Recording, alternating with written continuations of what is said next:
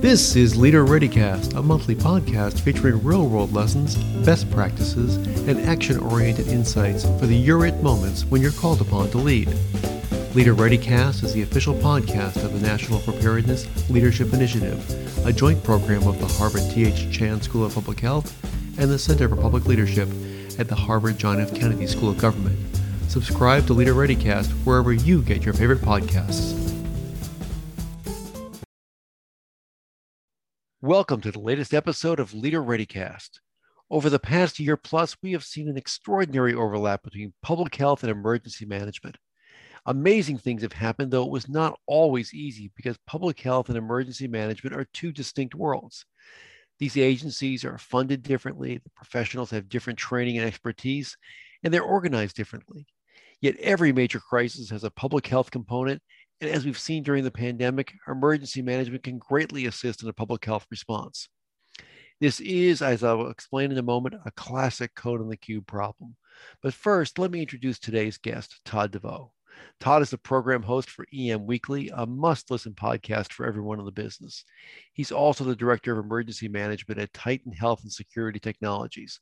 He has a lot to say, and this should be an interesting conversation. Todd, welcome to the program. Oh, Eric, thank you for having me. Really good to be talking to you about this.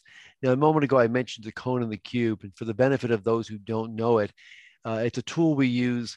You imagine a cube, imagine that it is opaque, and inside is a cone. And if I drill a hole in the top and you look in, what do you see? Well, you're going to see a circle.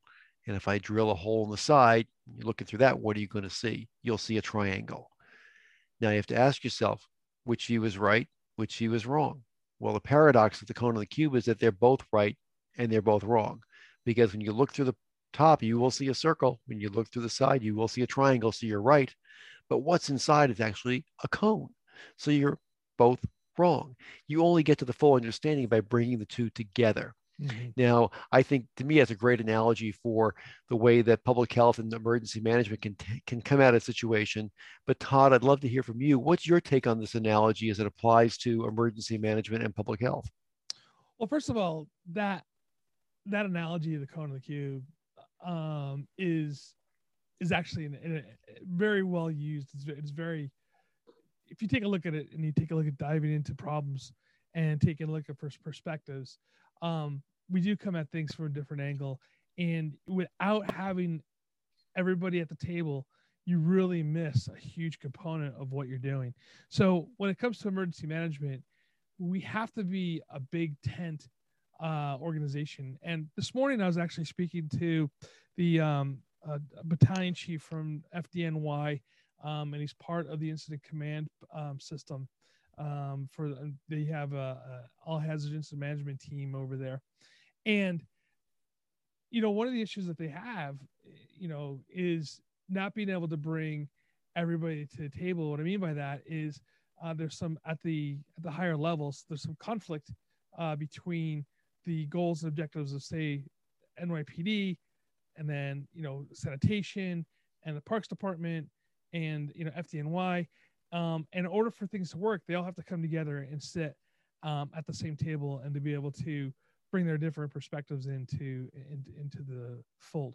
And the interesting part about it is you see the first responders working together well on the scene pretty seamlessly. They get along and whatnot.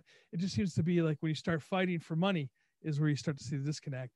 And I think, kind of looking at the what you're discussing, the idea of the public health versus emergency management diagram or issues that are going on, and maybe it comes down to funding in some cases and what their roles are. And so without having both teams inside the room at the same time discussing what the goals and objectives are for this public health crisis, sometimes there could be conflict. Yeah, I think you're right. The points you make are really spot on. And I think it would actually be very interesting to see how this system would look if we designed it from the bottom up instead of the top down. So we funded it as it functions, and we had oversight as it functions, as opposed to all the silos and the individual pieces. I think you might get to a very different system. But this is not new. I was on a research call this morning, and a large global corporation I can't name here, but we all know who it is. We would know you recognize the name. So that when the coronavirus first started, business continuity wasn't at the table Mm-hmm. because somebody said, this is a novel virus. Business continuity is about, recognizable risks.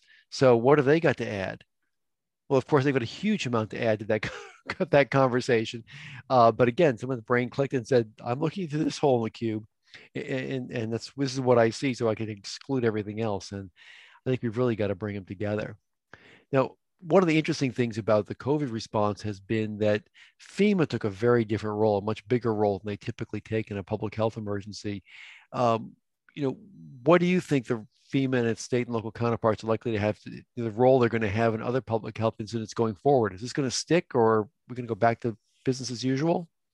I think it's going to stick. I think we're going to see a fundamental change in how emergency management is rolled out across all levels, from local jurisdictions all the way up to FEMA. And what I mean by that is a lot of times people didn't understand. I say people, talking about elected officials, maybe even some city administrators, didn't really understand what emergency management could do for the community. And we see this bifurcation coming through even more. We take a look at the idea of the resilience, the chief resilient officers versus emergency management, and where they're putting them in separate offices and not having them work together. And again, that silo effect occurs, where the resilient officers, the chief resilient officers, or whatever title that they have over there, start looking at like economic issues and maybe even like long-term mitigation programs specifically associated with the core development of economics and businesses, right? And over here, emergency management didn't really play a role in that, which they should. Now I think you're going to see that silo be broken down almost, and I hate to say it this way, but almost in the sense of like how we started seeing the silos break down after 9/11. And I don't know why we get, maybe this is the comfort level that we get put into these silos to be able to work inside of them, and we don't step outside of those. And when I say we're guilty for all areas, right? Whether public health is doing something over here and emergency management is doing something over here, even though there's times when they can cross pollinate and really get synergy and work together, they don't, because they're not allowed to for whatever reason. Now I think you're going to see a lot of those walls being broken down, and you're going to see public health working more and more with emergency management. And we see this happening in some areas, say for instance, Seattle, when they started using emergency management for homelessness, right? In San Francisco as well. And it's realistically, homelessness could be looked at more as a public health emergency than a resource emergency. But emergency managers have the ability in their toolbox, if you will, to coordinate multiple agencies and multiple organizations to go focus on a single problem. And I think you're going to see some of that happening again now with using public health inside there, and they'll be working together more side by side than you have seen in the past. Yeah, I think what you're saying there is emergency managers have a bias for getting stuff done, which is great. It's a great skill to have, being able to bring people together and actually make something happen. But I think the point you raised is such a good one. I remember, one of the books I was advocating a lot last year was a book by Dan Heath that came out called Upstream, Solving Problems Before They Occur. And one of the points that Dan made in that book was that when you look at a problem like homelessness or crime or dropout rates, those kinds of things, the only way you get to solve them is to surround the problem with everybody who's got a piece of it or some knowledge about it. So bringing together emergency management, public health, law enforcement, et cetera, et cetera. Only when you begin to sort of link and leverage across that whole network and draw on all the expertise, all the abilities, all the jurisdictional authorities, then can you actually craft a response that gets to that solves a complex problem. Because I think, it is that ability to coordinate across the boundaries that gets us to where we need to go, because the problems never seem to be defined by the organizational boundaries we set up. It always requires more input from more players.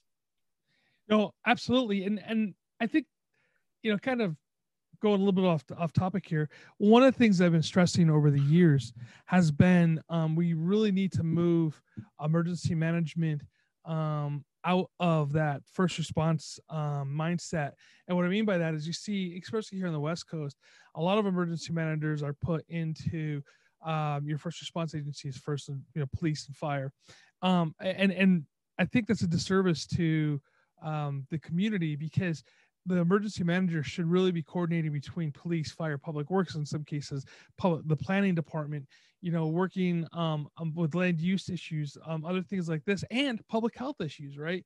Not every city has public health officers, right? Because, they're too small and they rely on the county, but the emergency manager can be looking at that public health issue specifically for that smaller town, working with the county to bring in other resources and other assets that can come in, working with the city, what resources that they can provide specifically for that event. For instance, the town I live in, we're, we were a full service city. We have a fire department and a police department.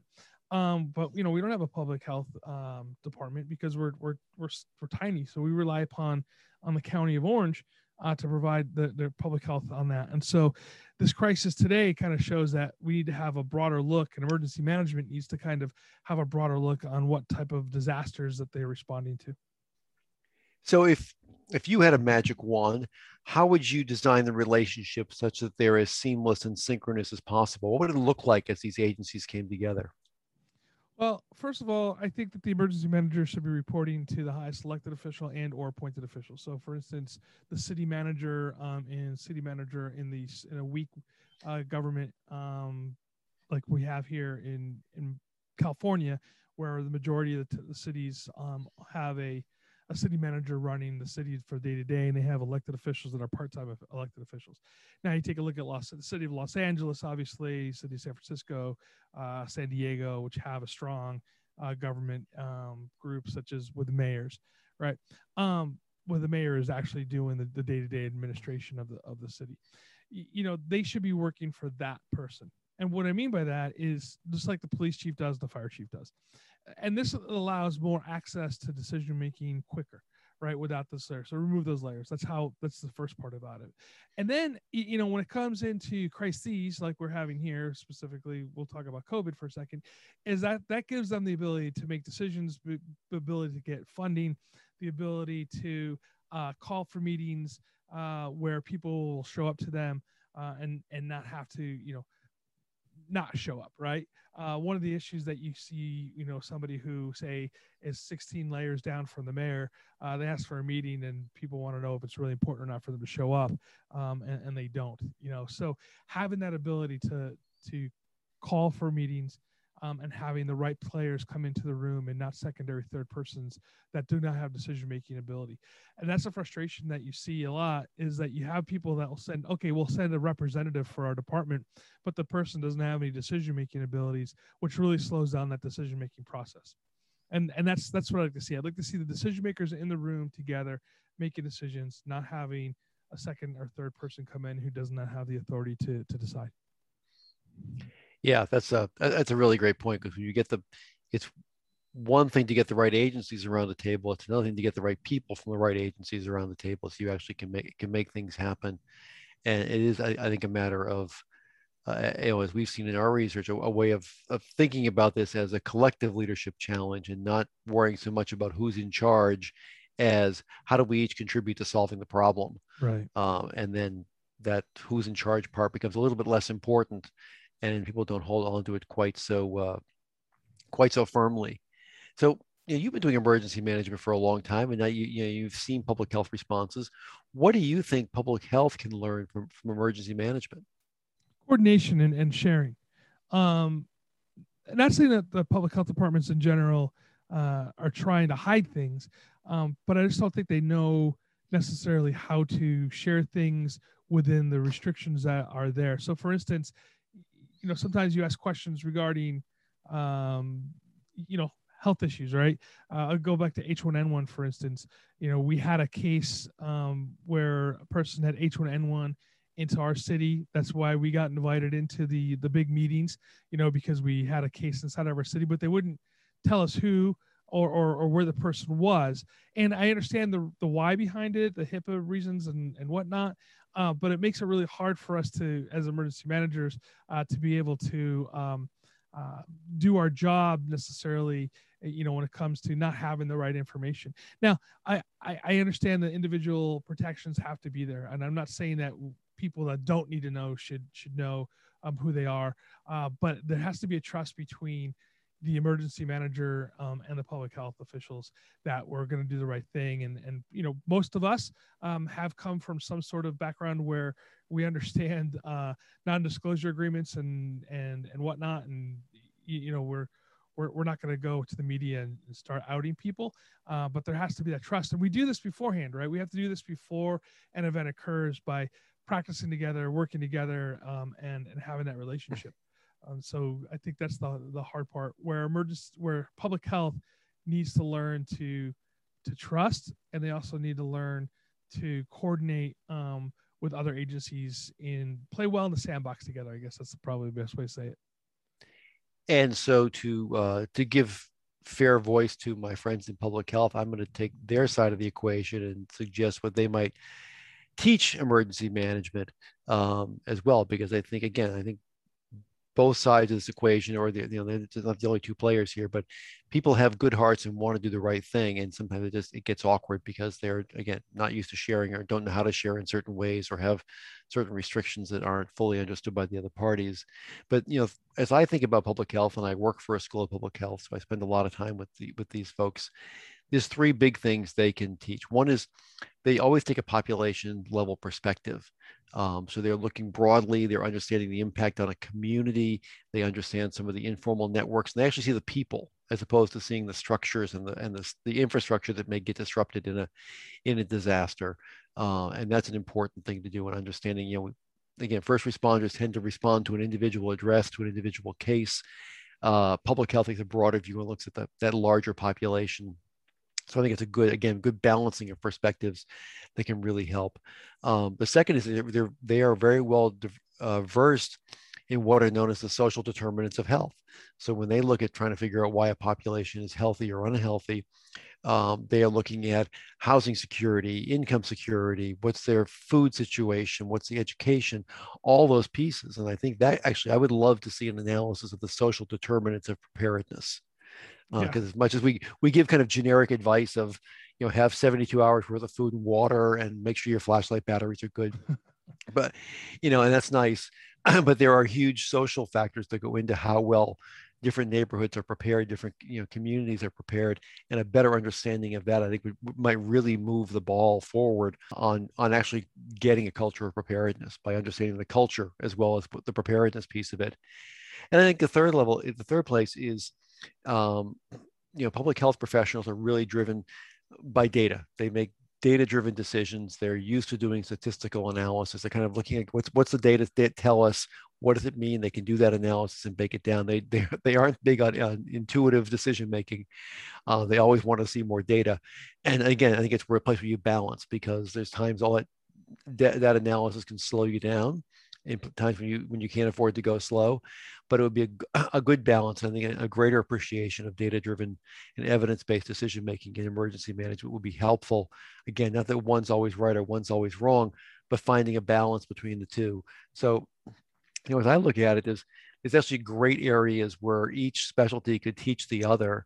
And if we can break down the boundaries a bit and create the right venues for sharing and co-creation, you could make very, very big positive steps forward by bringing the two together and sharing.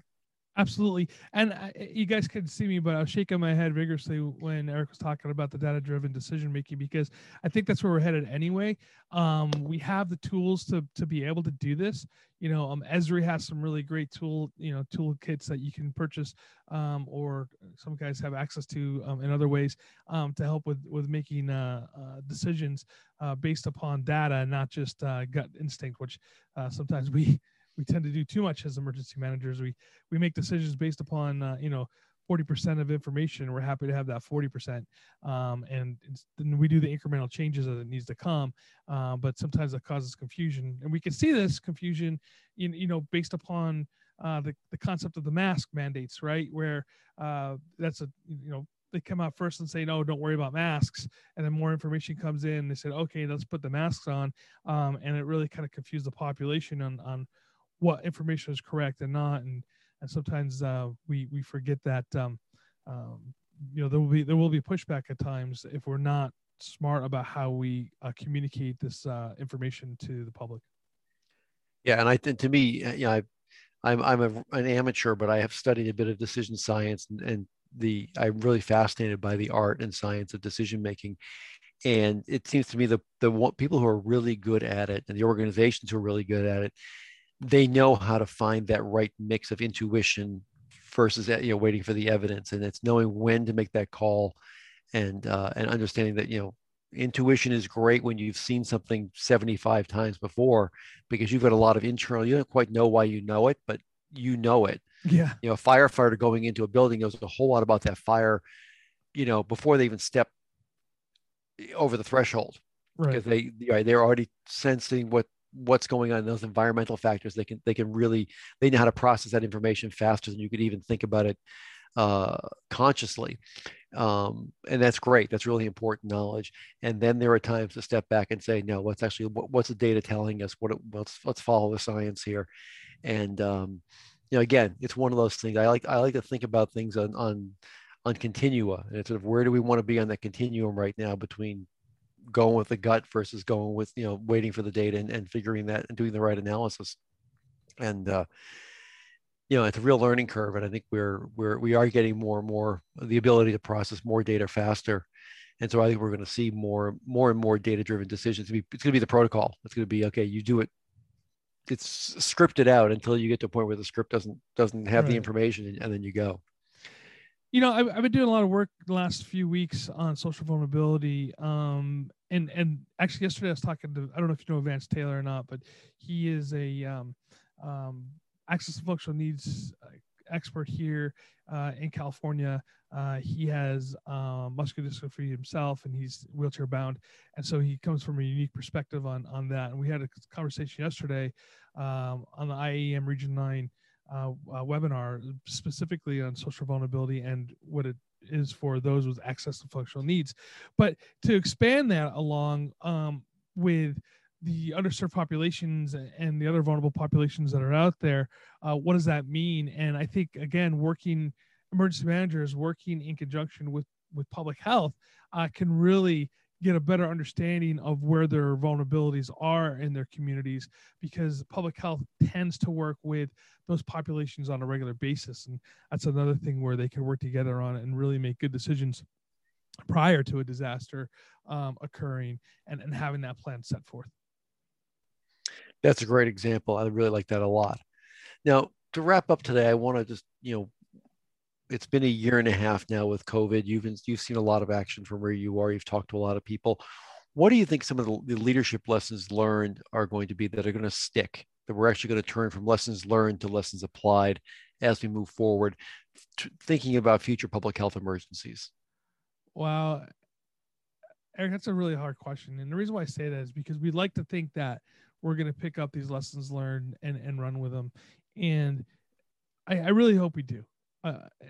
My heart wants it to happen that way. My brain says on the other side that we have a very short memory on things, and we tend to collectively go back to what was comfortable for us. And I think what we really need to be focusing on is a two-prong, right?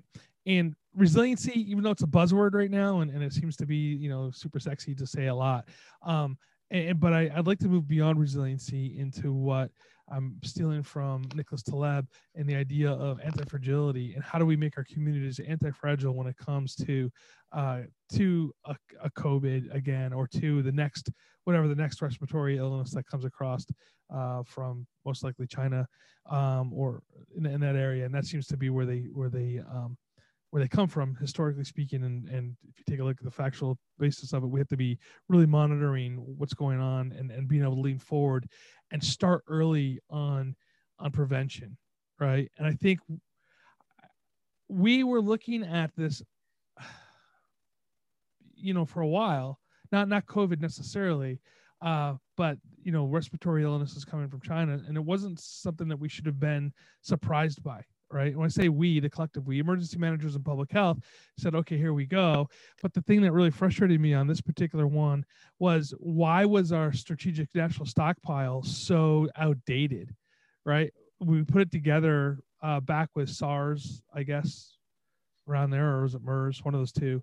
And it just wasn't updated. So we had masks that were falling apart. We had medications that were expired in that strategic stockpile. So that's what I'm talking about, that our memory, or our reflex at least is very slow, right? So we need to not allow that to happen again. And I really think that we need to have some mandates saying that we need to manage those national strategic stockpiles better.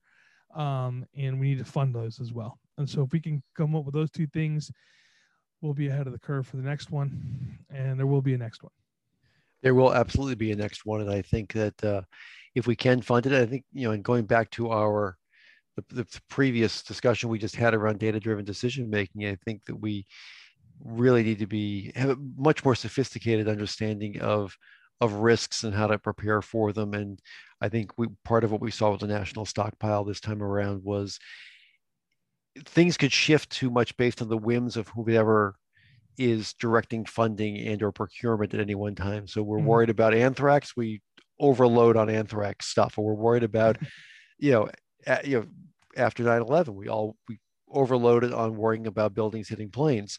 And I think that, not that those risks are not real, but let's look at what's the largest risk, what's the most likely risk, how do we build for a stockpile, for example, and then many other measures that best prepares us for the set of scenarios we think are likely to jump out. Because as we saw with COVID, this is one that shut down a whole lot. It wasn't just a public health emergency; it became an economic emergency, became an education emergency. Really a lot of cascading effects around the globe. So but we'll see. I very much hope that the short memory phenomenon doesn't hold true with this one, because I think there's so much to learn, and we actually can be so much better prepared for every kind of risk if we look through and say, when did we do things well? What were the conditions under which we did things well? Where did we not do things so well? And what were the conditions that may have caused us to do that? We could make a giant leap forward as we prepare for whatever next hits us. And it's a scary time. We've got floods in Germany, you've got floods in China, you've got fires out west, we're getting hit all over the place, and we've got to be really ready to respond in a moment. And I hope actually preparedness gets its groove back after this. So as you said, we think through what we need, we fund it, we're prepared as best we can, and not just being reactive, because that's always, reactive is never the best way to be able to respond to an incident. I was asked before COVID, this was years ago, what I thought the biggest risk was to us. And I said, I would say pandemic flu, right? That was because that was what we called it, pandemic flu. And, one of my coworkers was like, well, we haven't seen a flu in 100 years or whatever, like something like this. And I'm like, no, but we had other near miss health crises. And I think that's what it's going to be. And so maybe, using the terminology pandemic flu is probably the wrong terminology to use, but definitely, some sort of health crisis where regardless of whether it's SARS, MERS, COVID, which is COVID is really another SARS, but, some sort of respiratory disease. And I still to this day will stand on that. And I said we could see just what happened because people didn't take it seriously and didn't have great plans in place. It was definitely, economically speaking, much worse than it should have been. As far as the health side of it, it wasn't as bad as it could have been, but it could still get worse. So I still think we should be leading that way. We always need to be leaning forward. And if we start doing well with, say, planning for this mass event, such as the pandemics, we do the small things better. And I learned this when I was working in Dana Point. We planned for nuclear, because we had a nuclear power plant down the street from us. We planned for nuclear issues, and it made us better doing everything else. So if we can plan for exercise and get good at this big event, doing the small events become just cakewalk. And that's a great point or great moment at which to close this conversation. Unfortunately, we do need to bring it to a close, but plan for the big ones, figure out how to do those well. The small ones become a piece of cake. I love that thought. Todd DeVoe, thank you so much for joining us today on Leader Ready Cast. Again, you can catch Todd's own podcast, EM Weekly. Go get that wherever you get your podcast. It's well worth listening to. And we look forward to you joining us for our next edition of Leader Ready Cast, coming out once a month from the MPLI. Thanks very much. Always remember, be ready to lead. This has been another episode of Leader Ready Cast from the National Preparedness Leadership Initiative. Subscribe to Leader Ready Cast wherever you get your favorite podcasts, and find out more about us at npli.sph.harvard.edu. Follow us on Twitter at HarvardNPLI. Thanks for listening, and be ready to lead.